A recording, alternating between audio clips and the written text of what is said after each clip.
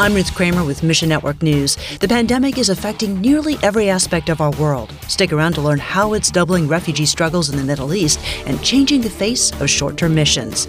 And our first story today marks exactly 7 weeks since the World Health Organization began describing COVID-19 as a global pandemic. Since March 11, the number of infections worldwide climbed from 130,000 to over 3 million.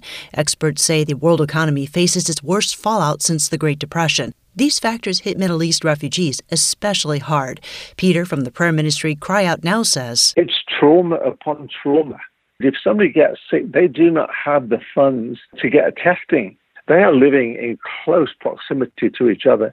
They cannot self-isolate as we can in Western nations. So when it arrives, it can actually just go through the camp very, very quickly. Governments in Turkey and Lebanon won't extend help to refugee populations, and the believers who usually help refugees in crisis are stuck inside by lockdown orders.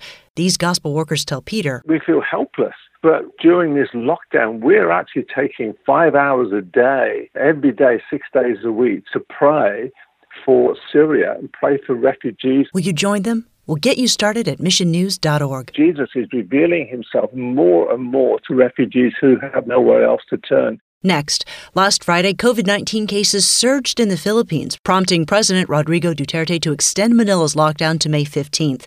MNN's Lindsay Coe tells us what this could mean in terms of challenges and opportunities. In a time when a country should be uniting under the pandemic, communist rebels threaten the flow of relief supplies. President Duterte warned he would declare martial law if that didn't change.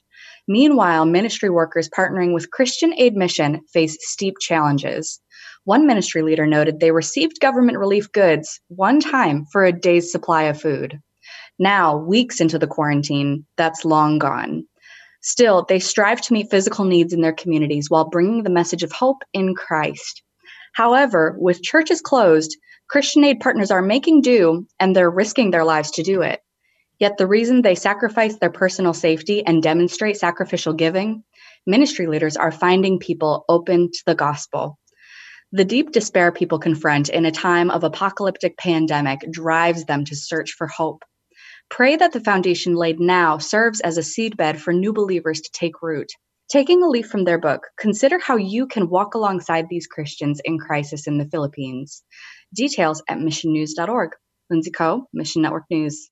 And E3 Partners has been forced to cancel their upcoming mission trips due to the coronavirus. But Jim Shannon says the ministry will continue hosting trips virtually. Let's say this is a week-long virtual mission trip. Starting Sunday night, we would have a 1 to 2 hour session on Zoom, and we would have that national partner on the line and let that partner talk about what God is doing in that location, what his challenges are, what his success stories are. People joining virtual mission trips will interact with partners and pastors on the ground, learn from them, and accompany them digitally as they minister. We'll be doing virtual prayer walks. In other words, if they're going to go out into a neighborhood, we're going to get the coordinates on Google Earth, and we're going to do virtual prayer walks. While those teams are out there sharing the gospel, we're going to be prayer walking with them on Google Earth. Shannon says E3 Partners has changed some tactics, but their goal remains the same. We have been preparing as a ministry for this for the last 33 years because our strategy for church planning has always been about identifying, equipping, and assisting local indigenous leaders